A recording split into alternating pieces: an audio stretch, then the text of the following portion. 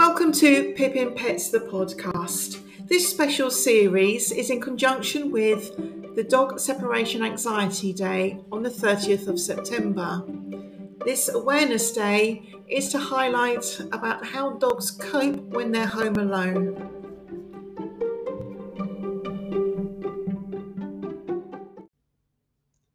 Ahead of our great new awareness day, hashtag Dog Separation Anxiety Day on the 30th of September, this podcast is all about a key question I get asked a lot. Is separation anxiety treatable? Can my dog get fixed? Well, the answer is in most cases. You might be not wanting to find out if your dog struggles being home alone because of the fear of, well, what can you do about it? Dogs can get better, but there are some very old-fashioned methods and advice that actually can make your dog worse. First things first, you did not cause separation anxiety by cuddling your dog, letting them sleep on your bed, or even ignoring your dog. None of these things create separation anxiety, but how your dog feels can be heavily influenced by your actions. So this is why the best way to treat separation anxiety is slow and steady exposure. Imagine if you had a phobia. You don't just suddenly get into a locked room full of the things you're petrified of and expect to be better. No, you probably have a meltdown and then you just feel completely helpless because you can't get out. You can't alleviate that fear. So this is not what we do. What we do instead is find out what can your dog manage. And because they can't talk to us verbally, well, they do bark at us, but by the time they've barked, it's quite often they've reached the point of no return and they're in a full-blown panic. What we do is become an expert in their body language. So trainers like myself work with clients, and one of the key things is really observing your dog. There's slight minutiae changes in their body language. Is there a little tongue flick here? What's their ears doing? What's their tails doing? How fast are they moving? Are they getting agitated? Or are they whimpering? And so clients become an expert in their dog, and we very slowly, almost to the point where dogs don't even notice, increases of time, and we build them up. Sometimes we can go a bit faster, sometimes we need to slow down a bit. It's always the dog telling us what they can cope with and not pushing them beyond their limits. So it's very slow and steady exposure therapy. Because it is slow, it does take time. It is a huge commitment. I have been there, I have done this, and I get it. It's hard, especially when the trainer says, to make this really work, don't leave your dog longer than they can cope with at the moment. And if that means you can't even leave the room without your dog having a meltdown, this means finding an army of helpers, a whole village of people who can dog sit, or places where your dog can go to so you can at least get a break, do some essential trips. But we do ask that the dog stays with you for as much as possible. But slow and steady actually wins the race. Many dogs do okay with just the training.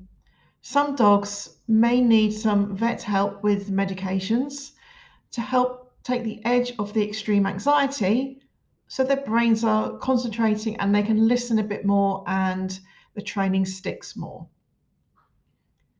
And there are one or two dogs where just because of their wiring in their brains, it is going to be a very painful, very long journey to even just be able to go out for small periods of time. There's always going to be exceptions. There may be the dog that just doesn't get, I hate to say the word fixed, but at least getting to a point where they can cope with being home alone. We're not looking for dogs to love it. We're not looking for the dogs to be able to lie down and snooze and sleep because they're that relaxed. These dogs, at least they're coping. They're not getting anxious. They're not destroying. They're not making a lot of noise. I would say they're reasonably comfortable, but they're coping. And for me, that is amazing because still that is so much better than how they were before you started the journey. So another key question, well, how long will it take? Oh, if only I had money for each time, I'd be a millionaire if I had the magic answers for that. There's a lot of factors. It depends on your dog, their age, their experiences, how many scary experiences they've got built up in their brain. It depends on your relationship with your dog. The more secure they feel, the better they're going to cope. It also depends on everything about your dog, whether it's just separation or whether they have other anxieties. It depends on when you can train, how often you can train. It depends whether you've had any break in training. So how regular and consistent are you? And life happens. Holidays happen. Things happen. So although there may be a week's break, don't feel despondent because every time the training is successful, is the brain is connecting in a good way. It's teaching your dog it can be safe.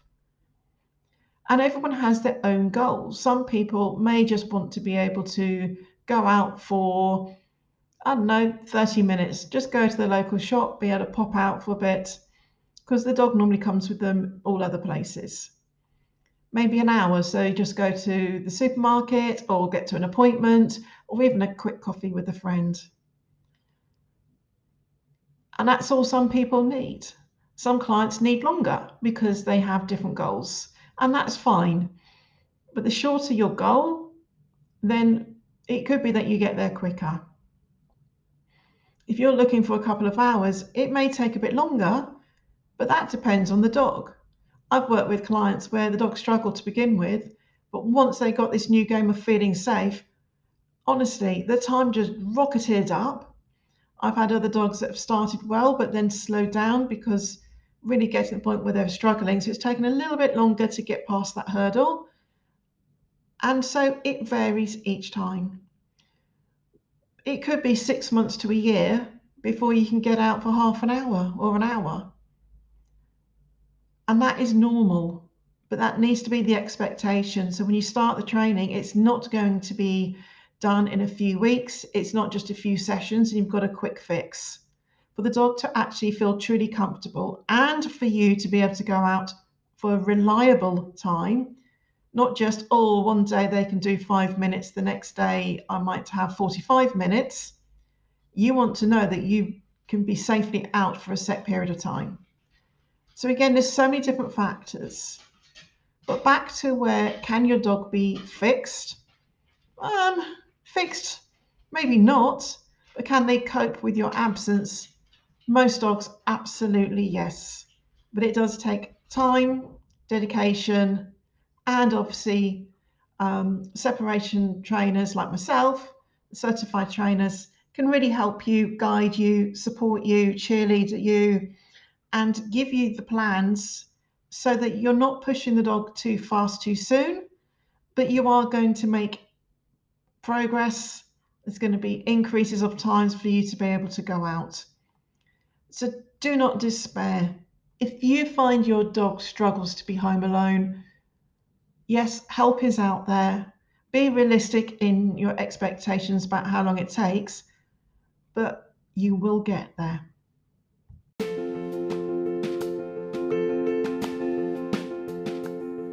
To find out more about Pippin Pets dog training and how we can help you, look at our websites, pippinpetsdogtraining.co.uk, or find us on Facebook at Pippin Pets.